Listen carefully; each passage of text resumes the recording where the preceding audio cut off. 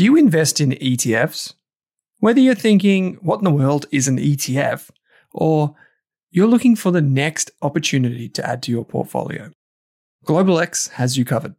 From big tech to bonds and bars of gold, GlobalX offers a wide range of exchange-traded funds.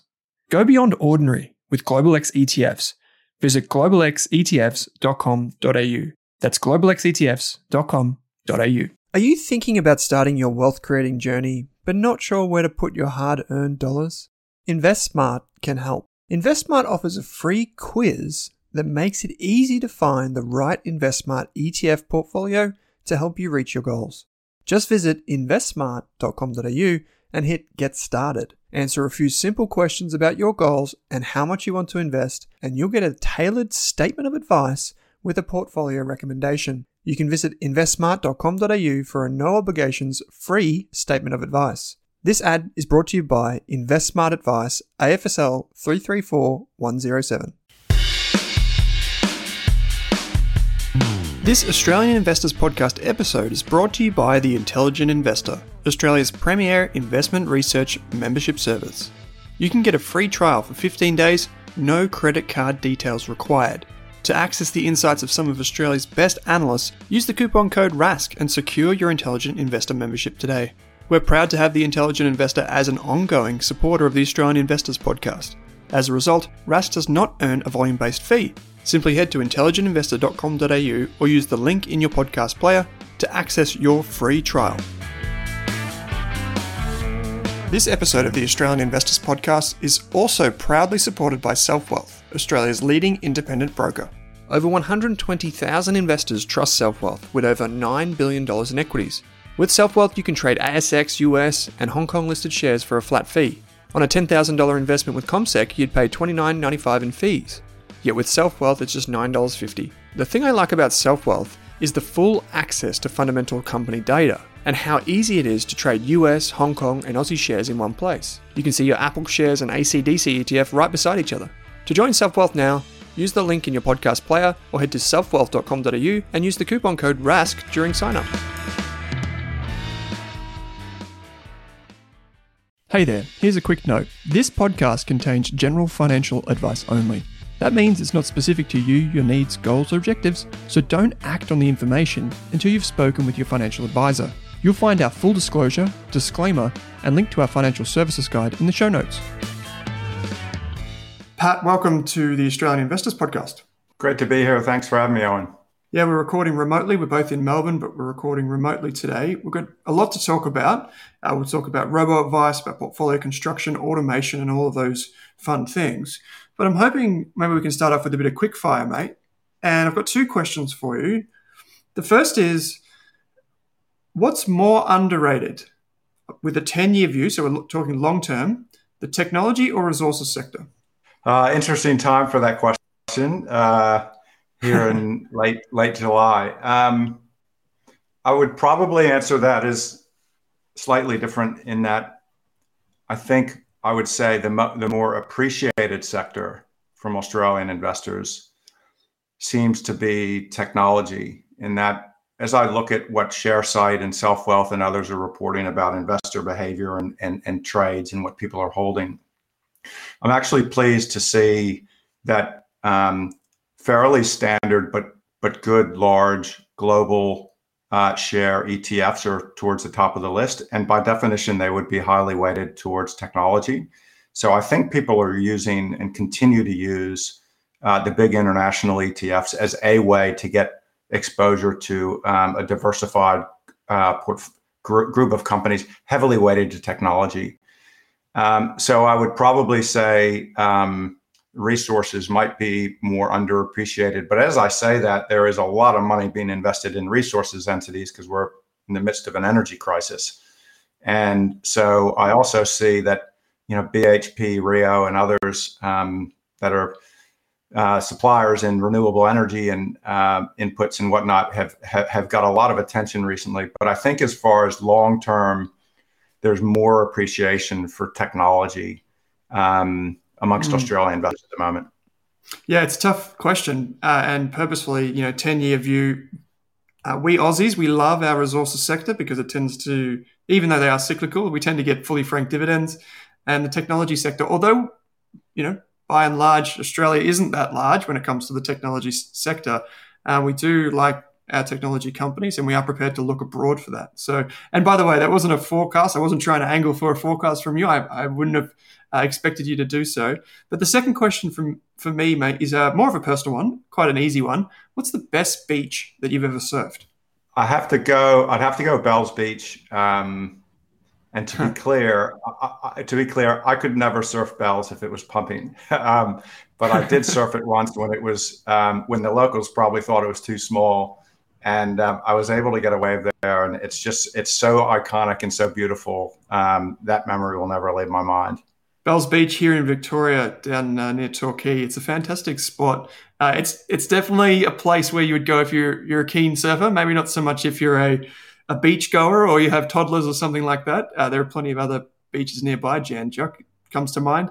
Mate, that's great. I like to start these interviews by going back in time a bit and trying to understand the person that has created an investment strategy or investment company like yourself, and just understand a bit more about how you got to where you are today. So what was a young Pat like? Did you want to get into investing? Did you have mentors in business or finance? How did this come to be?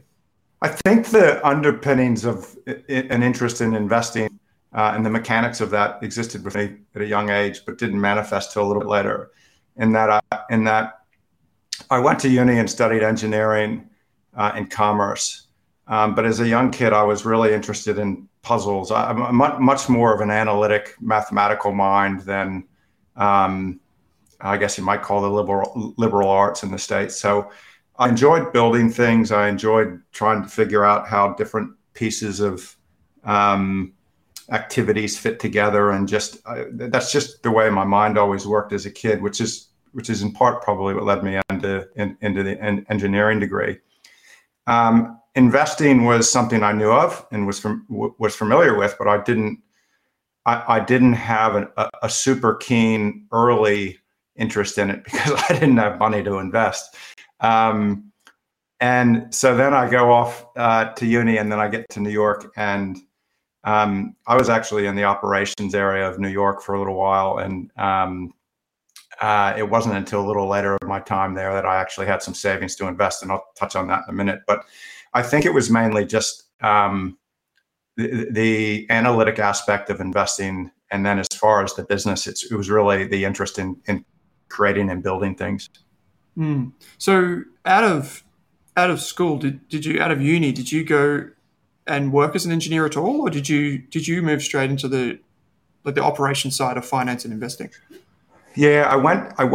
One of the things I learned in engineering school at the University of Virginia was that I probably didn't want to be an engineer, but I was quite grateful for the skills that I learned. My major was something called systems engineering, which is probably most closely aligned with what management consultants do in terms of, again, that sort of the analytic rigor of breaking complex things down into the simple components, figuring out how they all interrelate, and then being able to manage that better or optimally.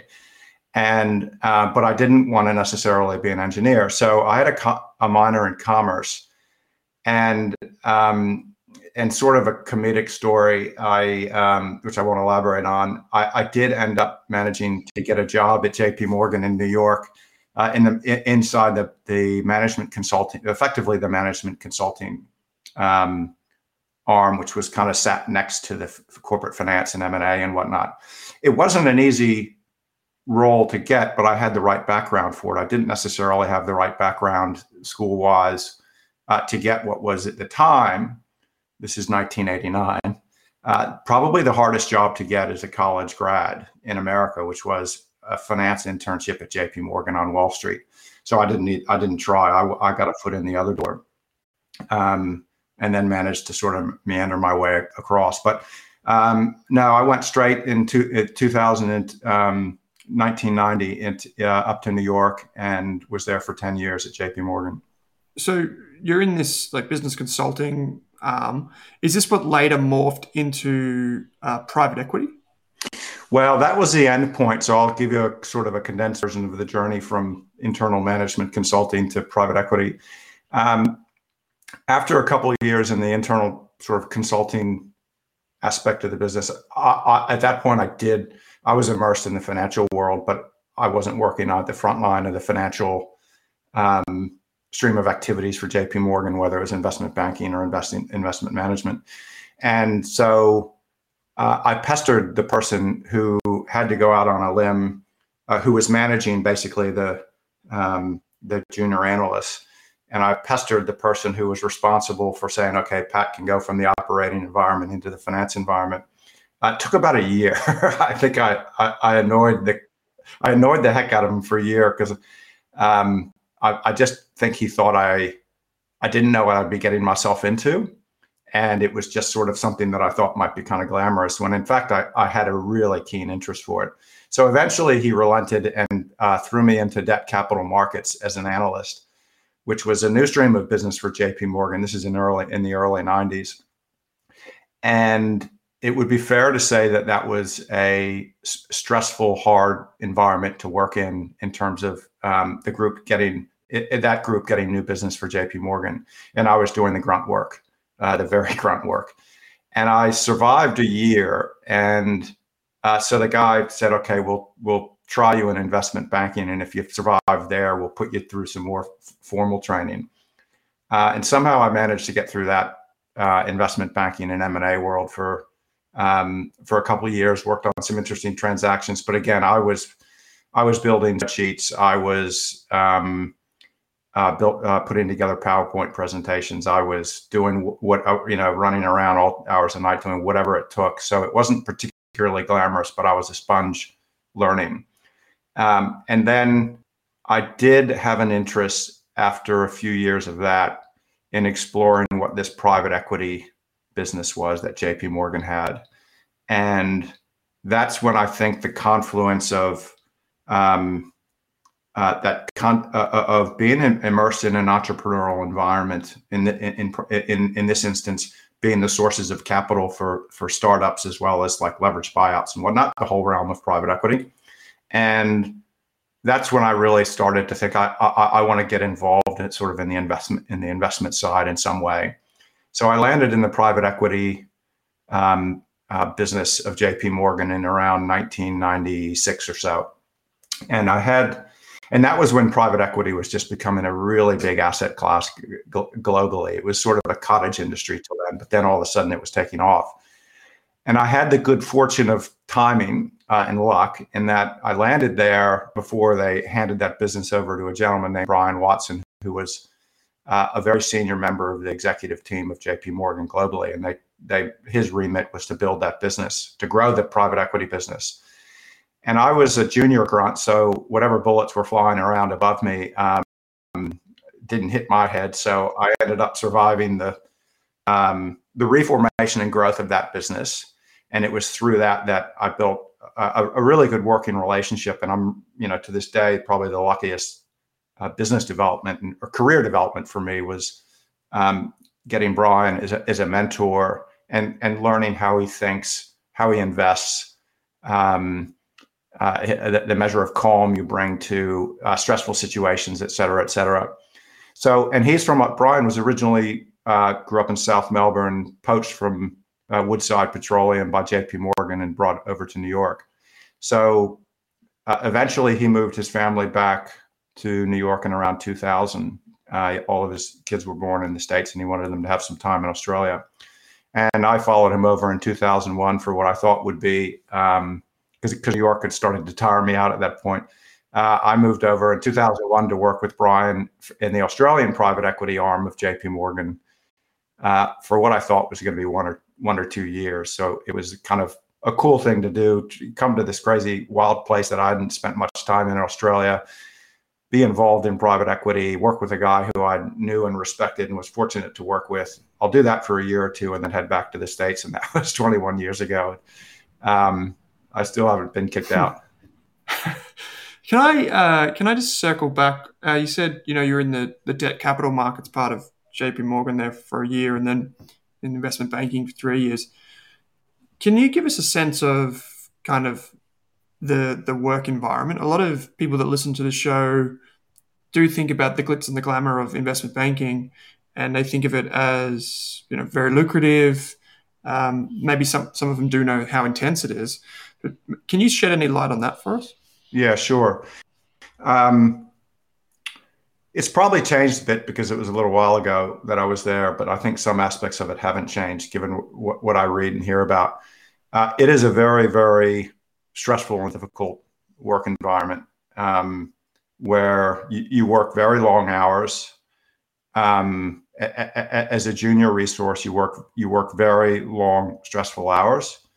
It is very cutthroat. I just remember at some point, there were nights when I'd go home at 5 a.m, take a shower, put a suit on, and go back in when there was a deal a business we were trying to win, and that's because Morgan Stanley was across the street from J.P. Morgan, and if we didn't work that hard, they would, and they might get the mandate. So that's a bit of an extreme example, but not highly uncommon in terms of the hours. And as for so you do that to try to work on deals that close as opposed to those that don't, for people who have influence and sway within an organization, so your career trajectory can move up. Because you're getting paid decent coin when you're a junior, when you're that sort of analyst and junior role, an associate. But New York isn't cheap, so you're not exactly saving squillions of dollars at all.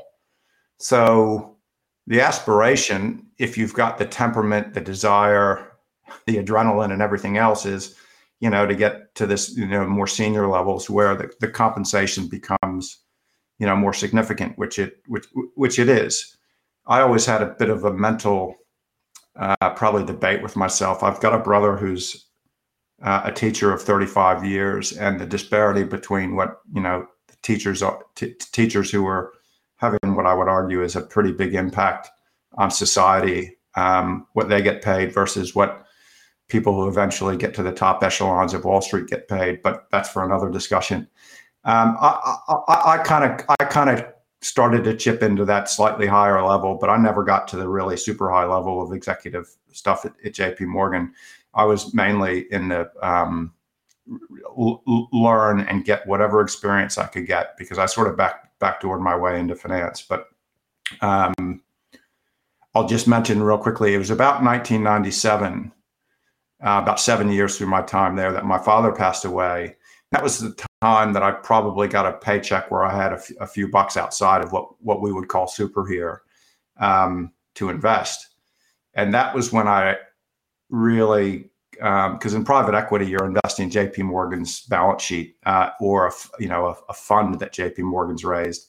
And your job is to do that well, but it's not your personal money and not your mom's livelihood. So when my dad passed away, I had to take his investments, which were 8 or 10 kind of blue chip American company, General Motors, Marriott hotels and whatnot.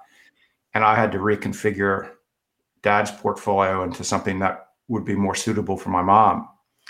And that was a bit of an eye opener for me, because I hadn't really had to do that before. And I can unpack that a little bit in terms of that was my first experience of putting together a very well diversified portfolio using index funds, thinking about a time horizon and a risk profile.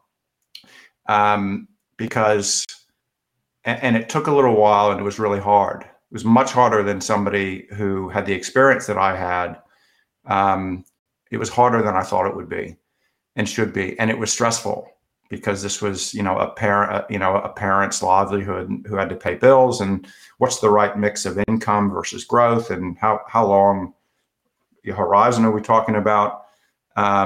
So there needs to be a measure of growth, but if there's a 5-year bear market, then I'm not going to sleep at night and think I screwed up my mom's financial setup. So I did spend a lot of time at that point thinking about portfolio construction, portfolio management. Index funds at that point were really becoming big in the States. This is, again, 1997, so 25 years ago. And it was a really quick jump into the deep end of hands-on asset investment management, and both personally as well as family. So anyway, that was that was probably one of the most salient, impactful 12 months or so of my life. So that was 97, and there was a lot of market volatility in the aftermath of that. And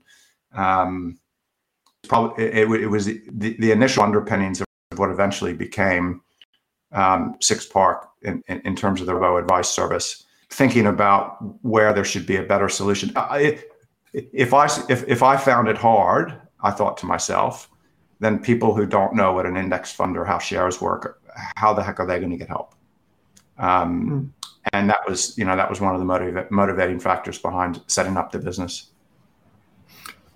Pat, people would probably hear that and think, if you're working for JP Morgan and you're working on Wall Street, investment banker, surely that would be so easy and so simple for you to design a portfolio for your family. Like, that's probably what the outsider's view is. And I'm more curious, maybe not so much with that one, but more so with, if you are in the cockpit of Wall Street, you've got experts around you, you are an expert yourself. How did you make the decision to go with index funds? I was immersed in Wall Street, but I wasn't immersed in picking one stock over the other. And I wasn't immersed in active investment management. When you make a private equity investment, you're making it for 7 to 10 years. So, and we built a portfolio of private equity investments across different geographies, industries, and whatnot. So I did have a good appreciation for diversification, for company analysis and people analysis, because in private equity, usually the success is typically defined by people as opposed to market opportunity. Usually the idea is okay, it's whether the people can do it or not. So to your question, Owen, I think I wasn't a professional money manager, even though I was in Wall Street. Professional money managers on Wall Street make up I don't want to say a sliver. There's a lot of activities that happen on Wall Street in addition to active fund management. And so I would have had to, quit my job and say, I want to become a fund manager. And I didn't want to do that, in part because I learned during that moment, during those times that I mentioned earlier, it's bloody hard. And if you're then going to do that with individual stocks for all of your assets, then you're going to be looking at those every day. You're going to wake up and you're going to read the paper. And if you see a name of one of your companies, you're either going to pat yourself on the back or shit yourself. That's a daily experience I didn't want to go through. So particularly given it was my mom's financial livelihood, putting together a basket of ETFs, and in the US, those are like state and county bonds, a variety of things that were well diversified, and Vanguard's International Shares Fund here at over 1,500 companies. I'd much rather have that be something that, both in my mom's case and mine now, where I feel like I'm maybe not going to get the side of jagging one of my stock selections, but I'd much rather take a good blended composition of different asset classes. So I just think it makes life, well, first of all, there's a lot of evidence that suggests that over the mid to long term, it's low fees and diversification are probably going to get you the best outcome. Sort of along the lines of, Owen, what you articulate as your core strategy. And I really liked reading about your investment philosophy. And so mainly long-winded way of saying, I didn't want to take on the stress, time, and behavioral challenges that active stock pick took for the core aspect of my and my mom's assets. Fair enough. I like it. So you arrive in Australia and you're down here, at least one person, and you're working in private equity. Can you take us through, I guess, that period of your life up until where the origin story of Six Park begins? Yeah, sure. One of the things, as my time in Australia started to expand, one of the things I talked with Brian about for a number of years, actually, was the prospect of he and I starting up our own business. because Brian, at this point, he was on the original board of guardians for the Future Fund, so doing effectively asset allocation with the country's sovereign wealth fund. And he's a little bit older than I am, so he was not really in an operating environment. He wasn't in an operate a company mode, but very much in a sort of a mentor, chairman, advisor mode. So he and I had talked about the idea of creating our own business, because we'd been sort of funding or advising others' businesses for ages. Where I would be fundamentally the operator of the business, and Brian would be in a more of like a chairman capacity. What we needed, Owen, is we needed the idea. We needed the business idea and the business opportunity. So at this point, Six Park and Robo wasn't in the brain. Yep, this is 2010 to 2014. Every time I went to the States to visit family, I would always go over and think, what I want to identify a trend in the States that's going to be a big trend in Australia in 5 years, because there's the idea that Brian and I can capitalize and have a crack at, and if it goes well, great. If not, I can say we tried. We can say we tried. So there was a period of time where I struggled, and notepads on planes and whatnot, long plane flights, but there was a moment in 2014 when the ETF market in Australia was starting to really become more significant and relevant.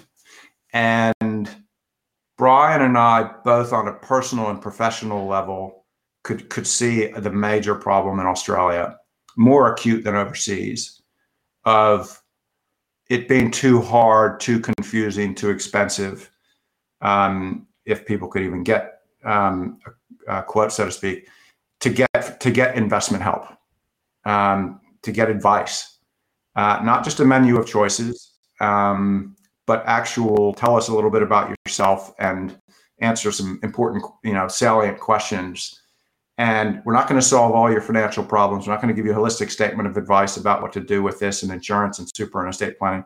But if you just, we do one thing really, really well, in my view. We've got a good group of people to help construct a portfolio if somebody has some money to invest. And we thought that the ETFs are now there to construct portfolios in Australia on the ASX. I learned very quickly what an API was in terms of the technology required to deliver a risk assessment and trades and portfolio construction. And if we build it, rebalancing, automated rebalancing, automated onboarding, portals so clients can see their holdings, so on and so forth. That was the idea. If we built something like that, that would be high utility in Australia if people like it and want it and use it. And we could see it happening overseas. And Australia is, on the financial services front, is typically a little bit behind what, accelerates overseas and in parts of Europe. So anyway, so we thought, given the asset allocation expertise, which is an important one, that Brian and at the time, who he had envisioned pulling together as an investment committee, and me kind of going out and saying, can we build a tech platform that will, an application and service that will do all this stuff in a at least mostly automated way, because otherwise you can't charge a low fee because you've got too many costs all over the place, and you want to scale it up, so you need automation.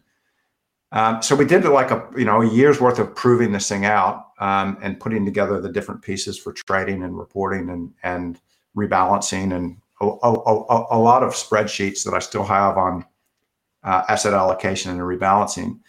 Built a mean variance optimizer to work the investment committee would use if we got to the point of building and launching, and which we did, obviously. So this is about 2014 to 2016.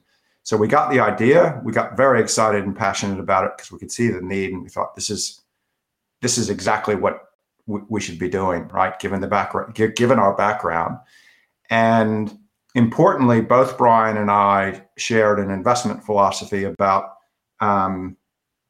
low fees and diversification being the two most important decisions an investor can make. There's a lot of factors, obviously, but those two really resonated with us. And so if we can automate a way that people can access that at an accessible and affordable price point, that really got us fired up. So we built it and we launched it in 2016, and thrilled with how it's going. Awareness and adoption of ETFs and digital services it has been increasing sort of each year. It's kind of following the trajectory of what's happened overseas, where people have investors. And it's not just people and you probably know this, but it's not just people who are starting their investment journey. Obviously, that is a very, very important segment of the market because those people need help, and they're typically young. So if they're making either poor or uninformed because there aren't any ways for them to learn, a few bucks opportunity cost today is a lot of money in 25 years. So that's an important segment. But there's also people, and we have them as clients, that have millions of dollars, and all they want is a simple but effective portfolio that they understand, that they have line of sight on. They can see what the asset classes are. They can see how the diversification works. They can see through up and down market cycles the power of that diversification and reinvesting dividends, et cetera, et cetera. So it is sort of a mass market solution, but it can cater to a lot of different people depending on what they need. So anyway, that's sort of how we went from, gee, we should start up a business someday, to the idea, to then building it, and then getting Lindsay Tanner and Mark Nicholson on the investment committee. Because the last point I'll make on that, Owen, is one of the things that we wanted to make be special about our business was, it's not easy, but you can automate all the stuff that I mentioned, the risk assessment into onboarding, creating account portals, this and that. It's easier said than done, but it's, obviously it's doable. But ultimately, people give us their money to invest and generate a return. So you do need a measure of expertise in figuring out what asset allocations and which ETFs to choose. And I built a few formulas and algorithms for things, and a mean variance optimizer, which is, for those who may not be aware, is sort of a highly analytical tool where you can put in different types of investments, expected risk and return, and say what your goal is as far as volatility or returns, and it will kind of give you a suggested asset allocation based on what domestic shares, international shares, property, et cetera, et cetera.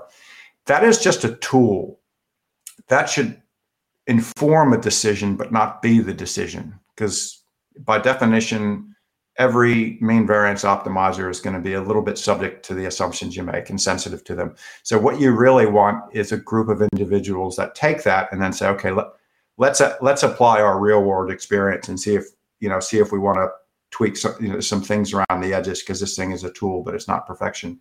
And that's where our investment committee, we wanted our clients, whether it's their first couple thousand or substantially more, to know that there's people behind it looking after the inputs into the automation.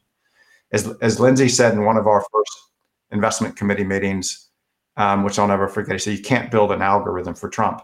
And what he meant by that was, well, it's sort of self-evident, but we had to make a lot of investment decisions or decisions not to do something to our portfolios when Donald Trump was elected, which was something that a lot of people didn't think was going to happen. And this isn't a political statement, it's just a statement about the time. There was a lot of people worrying about what does this mean about shares and global markets and the global economy, and broadly speaking, how should I change things? Our answer was, you don't change anything.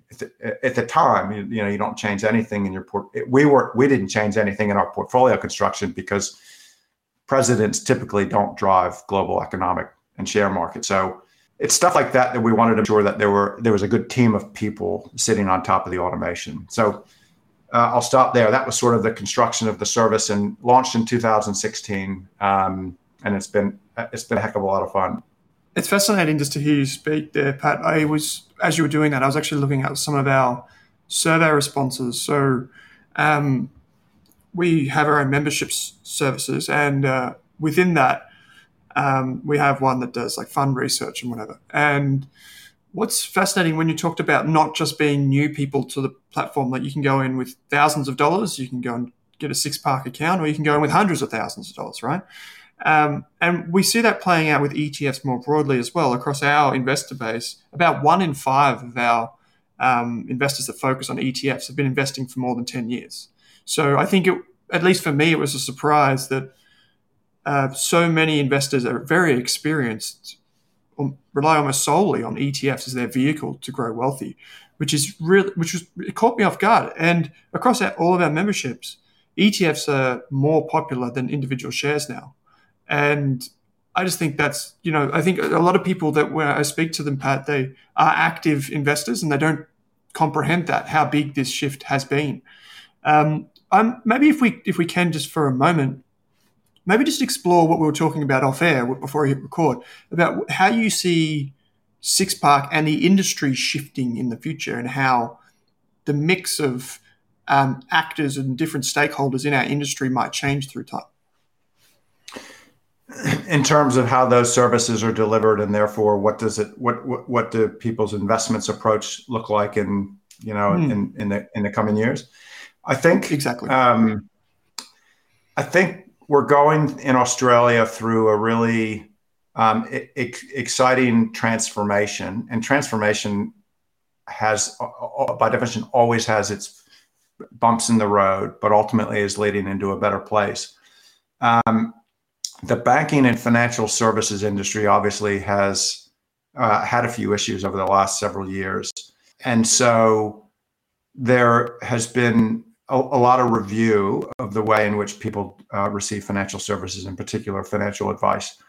And I think we're at a point now where the innovation to drive better, more efficient, more accessible, and when I say better, I mean good user experience, transparent, and all that comes with services that people want on the financial services side, where innovation has caught up to the need, and a fairly archaic industry it's sort of like turning the Titanic is in fact sort of starting to turn. So, and probably just bringing that to life a little bit. Overseas, a few years ago, the likes of J.P. Morgan, Goldman Sachs, Morgan Stanley, Credit Suisse, HSBC, even Walmart and others have started to get into the realm of digital financial tools and services to reach the next generation of investors, because there's going to be an intergenerational wealth transfer of trillions of dollars over the next 10 years or so. And so existing incumbent financial institutions are going to have to, I think, learn how to serve that cohort soon, as in now, or innovative companies with solutions will do that and start to take those people away from the big banks and other large institutions. So what I think we'll see in a few years is the combination of a number of these services into a more seamless experience for people, where earlier in their wealth creation journey, they are getting what is right now a bit ad hoc and hard to kind of make heads or tails of, but it's sort of starting to weed itself out. Budgeting tools, access to platforms like yours that give them insights. I won't use the word advice. Insights, information, and tools to learn about investing and shares and whatnot. Services to help construct and build portfolios. Obviously, we've seen the advent of low-cost trading platforms now in Australia, which has been an incredibly rapid development in the grand scheme of things over the last 3 or 4 years, from $15 being wildly low, given the track record in the industry, to free in some instances now. That's a good thing. It's also kind of a dangerous thing, because people can be reckless if things are free. So, and then what I think will happen is people will be able to access financial advice during the bespoke pieces of their wealth journey. So investment management, accumulation phase, estate planning, retirement planning. It won't just be that there's one point in time when you have a whole bunch of money that you finally are able to go get help on that front. There'll be a continuum of this. And right now it's pretty disparate all over the place. And so it's kind of hard for people to figure out because we all have jobs and stresses in our lives. And not everyone can immerse themselves in their wealth management activities. So what I see is the transformations starting. I see government actually really starting to put its weight behind the desire to innovate with the customer in mind, which has not always been the case in this industry. The regulator doing the same. And we're seeing a few of the big banks start to talk, I think, a bit more genuinely about adopting technology to get help for people that need it. And I would expect you'll see non-financial services entities providing wealth tools to their consumer base. I guess the financial wellness, as you put it, becoming more of, I guess, ubiquitous throughout the ecosystem. So whether you go to an airline's, loyalty program and get access to a wealth platform that way, or whether you go onto Woolies or Coles website and you access it that way. I think it's a fascinating thing. And I think that as with finance as we know it today is not going to be what we know it as in 10 years. There'll be obviously remnants of it, but the more cutting edge will be totally different. And I'm really excited for that. Yeah. If I could quickly loop back through your investment philosophy and process, Pat, one of the things that when I've spoken to other people in the industry about SixPark, one of the things that often is brought up is that you've never invested in gold, at least as far as I know. So I'm wondering, when you do your mean optimization, mean variance optimization, and you look through your asset allocation, why that never factored in to the asset allocation? It's a good question. So we assess that when we launched, and we continue to assess it because, like we would any other asset class, as we do with other asset classes. The relatively short answer, Owen, is when we constructed and continue to manage our portfolios, we prefer growth and defensive asset classes that we feel like we've got a certain level of understanding about the risk reward profile. And on the defensive side of asset classes, we really want income. So let me preface all this. We don't think gold is a bad investment for a portfolio. It's just we prefer to do things. We prefer to use other components instead of gold. So to be clear, it's not like we don't think it's a good asset class per se. It's just we have a preference otherwise. So we have a preference for defensive asset classes to generate income, which gold does not. We also did a pretty deep dive on the performance of gold over time, both just the price of gold, as well as some of the exchange traded funds that track it both in the US and in particular here in Australia.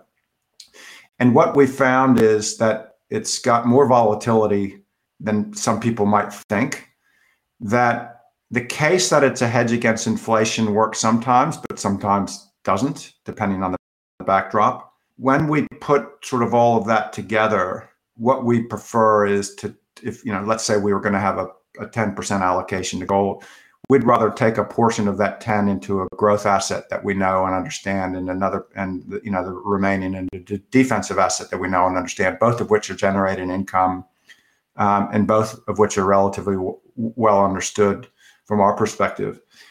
So that's where we landed, and we continue to sort of reflect on that. And like I said, with any asset class that we feel becomes prudent for adding to our portfolios, because we've done this over time. We added infrastructure at one point, global infrastructure listed. We'll think about it, but we haven't gotten there yet. And what does that mean? It means when gold, when it has its moment, when it shines, so to speak, it's a real tailwind in portfolio performance. And when gold sort of languishes, and it can have long periods where it does that, it's had this is the price of gold. the price of gold has had a 10-year period where it was flat. And during those 10 years, there was not a dividend paid. So again, that was the price of gold, not the ETF here in Australia. We are long-term portfolio managers. And so what we determined was, on balance, gold's a drag on performance over time. It works really well for windows, and then it less well for other slightly longer windows. That was our conclusion. So it's done well recently, and we would expect it to. I've found it interesting that it's performed well the last couple of years, and then some of the times when the inflation fears were at their most acute, it retreated, and I just could never. There's some aspects to its performance that I don't fully understand, which is part of the reason we sort of decided to go another way. No, that's fair enough. I just see it as a point of differentiation for you as well. Yeah. And gold tends to be quite a polarizing thing for that very reason. For a long time, I've thought very similar to you in that probably don't need gold in a portfolio. As a long-term investor, I probably don't need it to construct a portfolio. But I acknowledge at certain times it has worked, and over time the price of gold has gone up.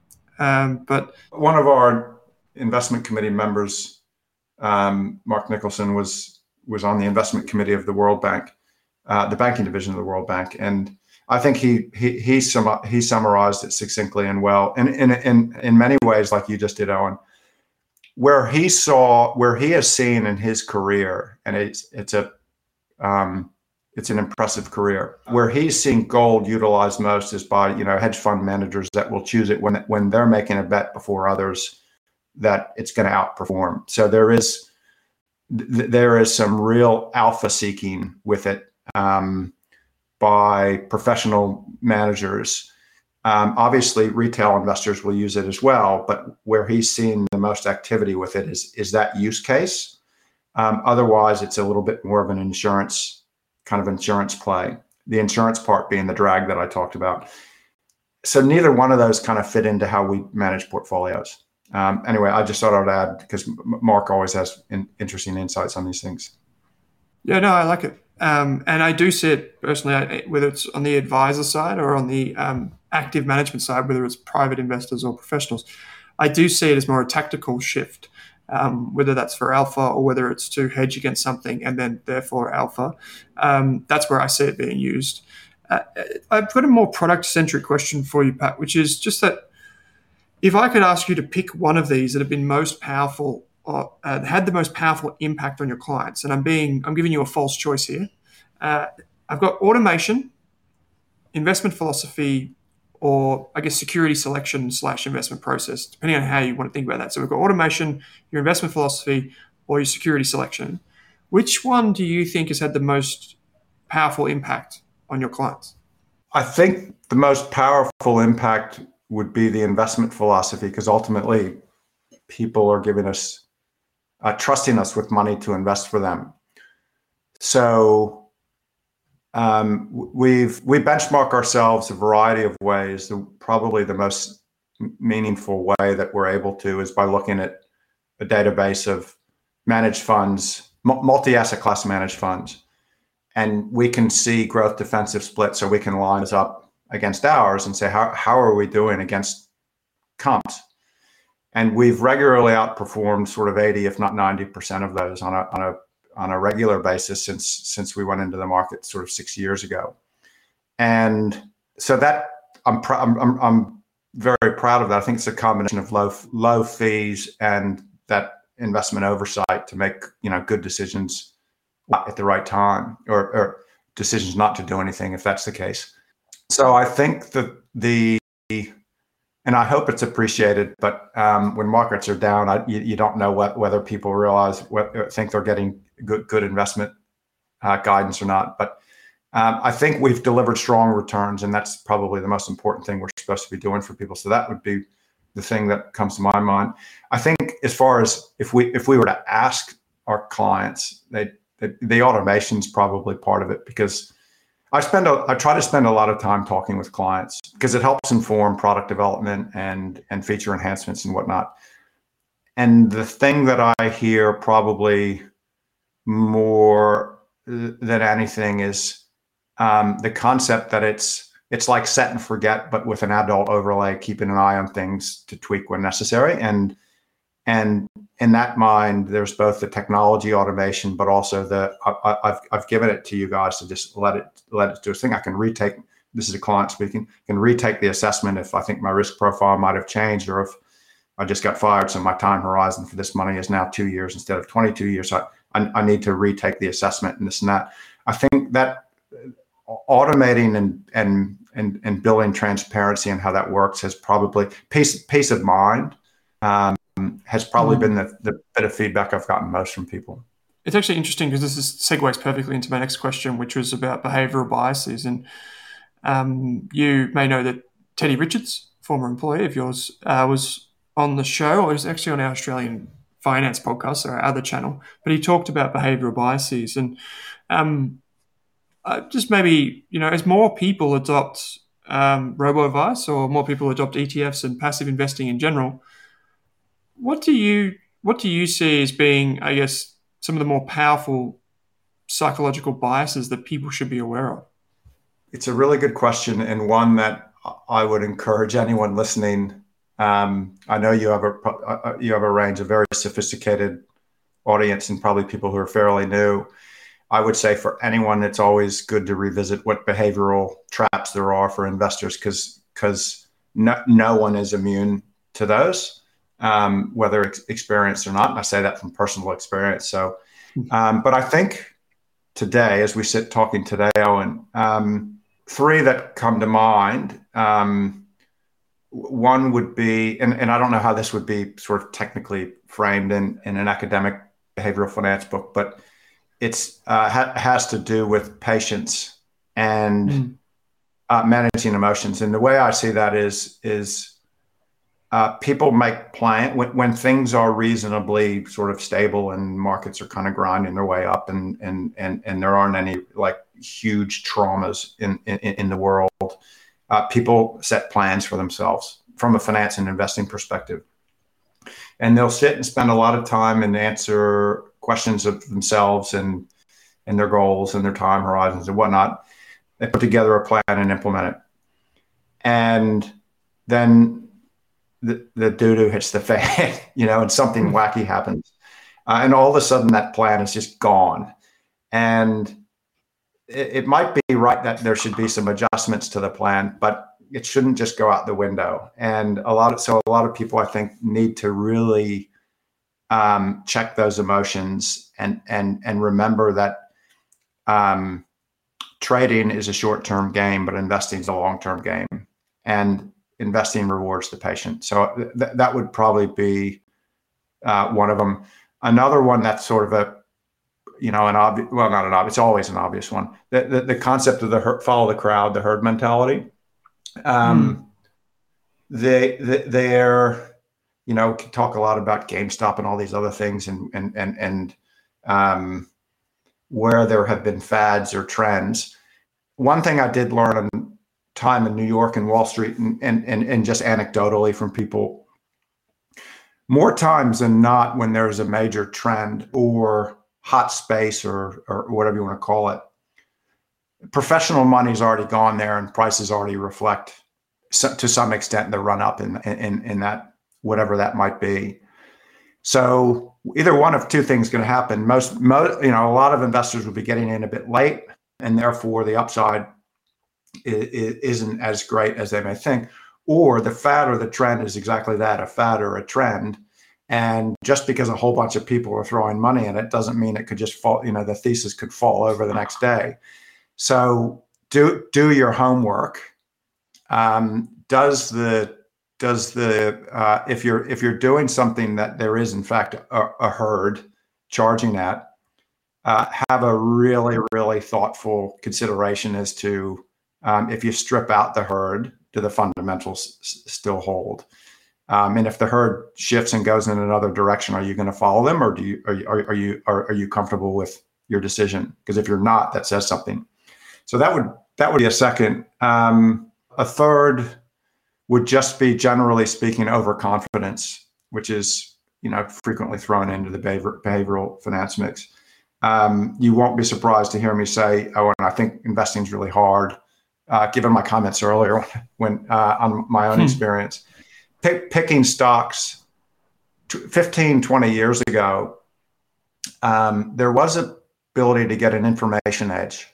So professional fund managers, active managers, and retail investors could eventually avail themselves of information that, if they worked hard enough, could inform a decision that other people might not get to. Information's everywhere now. In fact, there's almost too much information around. So it's really challenging to find an edge. It can be done if you've got the time, temperament, interest. It can be done. I really like the way you frame in your investment philosophy, like the core kind of passive piece, the like the Rask ring, maybe, if I don't know if that's what you call it, but sort of kind of how you try to really thoughtfully and analytically make very measured assessments of some investments to make, and then outside of that is you having a bit of a flyer, and I think there's a home for all of those. Very much a home for all of those, including that last one. And to me, that's when I get the calls all the time. Does SixPark have crypto in his portfolio? No, we don't have cryptos in our portfolios. If you want to do crypto, go for your life. But I wouldn't put all your assets into crypto. And if you want sort of a core, this might make you sleep a little bit better, because crypto can be kind of volatile. So coming back to my third point, overconfidence. A lot of people who are newer to into the market now, up until a few months ago, have basically just seen like markets grind up for 10 years.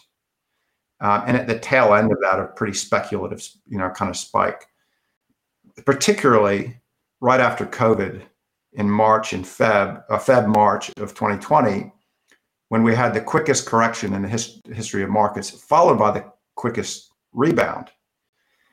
And I think there were a lot of people at that time getting access to low-cost brokerage in cash and going, well, this is actually not that hard, right? We've just had, we're in a pandemic and I'm making money. That's not how it always works. And people will be learning that now. I am actually quite glad to hear some of the stuff out of your comment about ETFs. Same out of SelfWealth and ShareSite and some of the others that are giving some commentary about their customer behavior. There does seem to be a measure of patience and long-term thinking with investors through the utilization of ETFs, and importantly, which ETFs. It's not, it's not some of the more specky things. It's, it's the big global, established, large, diversified ETFs. So anyway, overconfidence. I guess I would just close out saying investing requires humility. It requires conviction and a variety of other things, but it also requires humility. That it's hard. I like it, Pat. So you've got patience, or maybe impatience, being advised. You've got herd mentality, and you've got overconfidence. I really like it. I love these conversations, and I think they're more important, and I think they're going to be more prevalent as more investors think carefully about their asset allocation, because that becomes their primary decision that they make, particularly, like you said, in the core of a portfolio.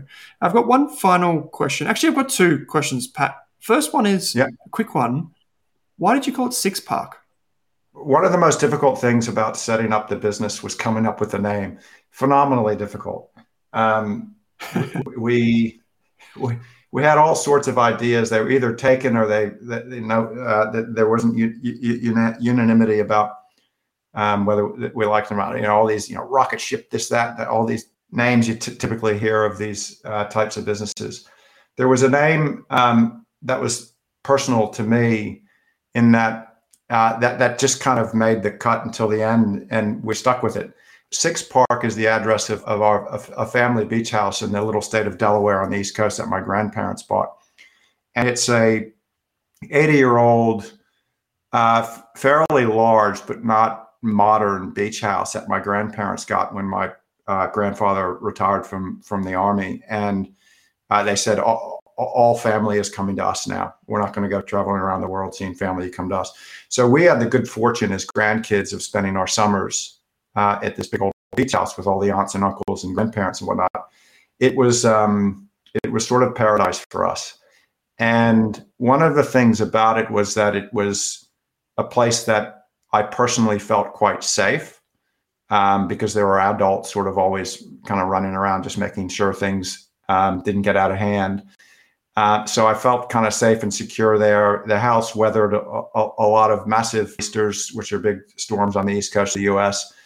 And for me personally, it just sort of resonated with exactly what I wanted the business to do, which was let people know that it's got a sturdy foundation, that there's adults looking after things, that you can enjoy life and not worry about, the stuff you don't need to worry about. So that's where we ended up landing. And that's the background of that one. I like it.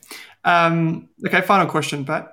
Yeah. Is if you could go back and tell younger you one thing about money, finance, or investing, what would it be? I'll keep this one simple. Start earlier. I mentioned earlier that when you live in New York, you can be on Wall Street, but if you're not in one of the sort of super high flying jobs, after tax, you're not saving a lot of money. If I were telling myself something, again, it's pretty basic, but I think it applies to anyone. The power of compounding interest, I won't elaborate on. I'm going to assume your audience knows that one. I didn't have a budget while I was starting my career in New York. I just was trying to do well on the job and have some fun at the same time.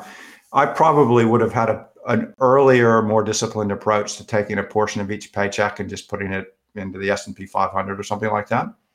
There's lots of other lessons along the way, but I don't think you can beat the start early, because you can't start early unless you get control of, am I spending more than I'm earning, or and if so, you can't start early. So there's a lot of really positive flow-on effects from it, and you're stunned when you look at those accounts 20 years later and go, I was putting tiny little bits in back then, and now it's it's this. That's time, and it's very powerful. Yeah, I like it. It's one of the most common pieces of advice that people would give their younger selves, and it's easy to see why. And I think a lot of people, think that they can invest their way out of a savings mistake, and I don't see that happening very often. No. Yeah, I've got to say, it's obvious why it is such a good piece of advice. So hopefully someone out there is listening who is in that situation. Maybe they're probably not on Wall Street, but they might be in a good job and they're thinking, well, how can I make some of this go somewhere meaningful? And that's a way to do it. So Pat, from Six Park, I really appreciate you taking the time to join me on the show today. I really appreciate you having a chat. I always enjoy these kind of chats, Owen, and really enjoy what you're doing. Thanks, mate. I appreciate it.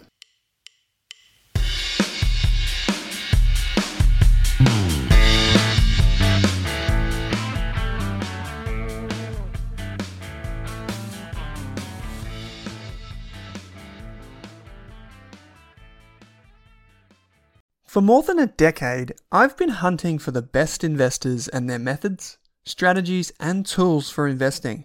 After years in the industry, countless books, a few degrees, and 1,000 podcasts and live shows, I've rolled this accumulated knowledge into something called Rask Invest.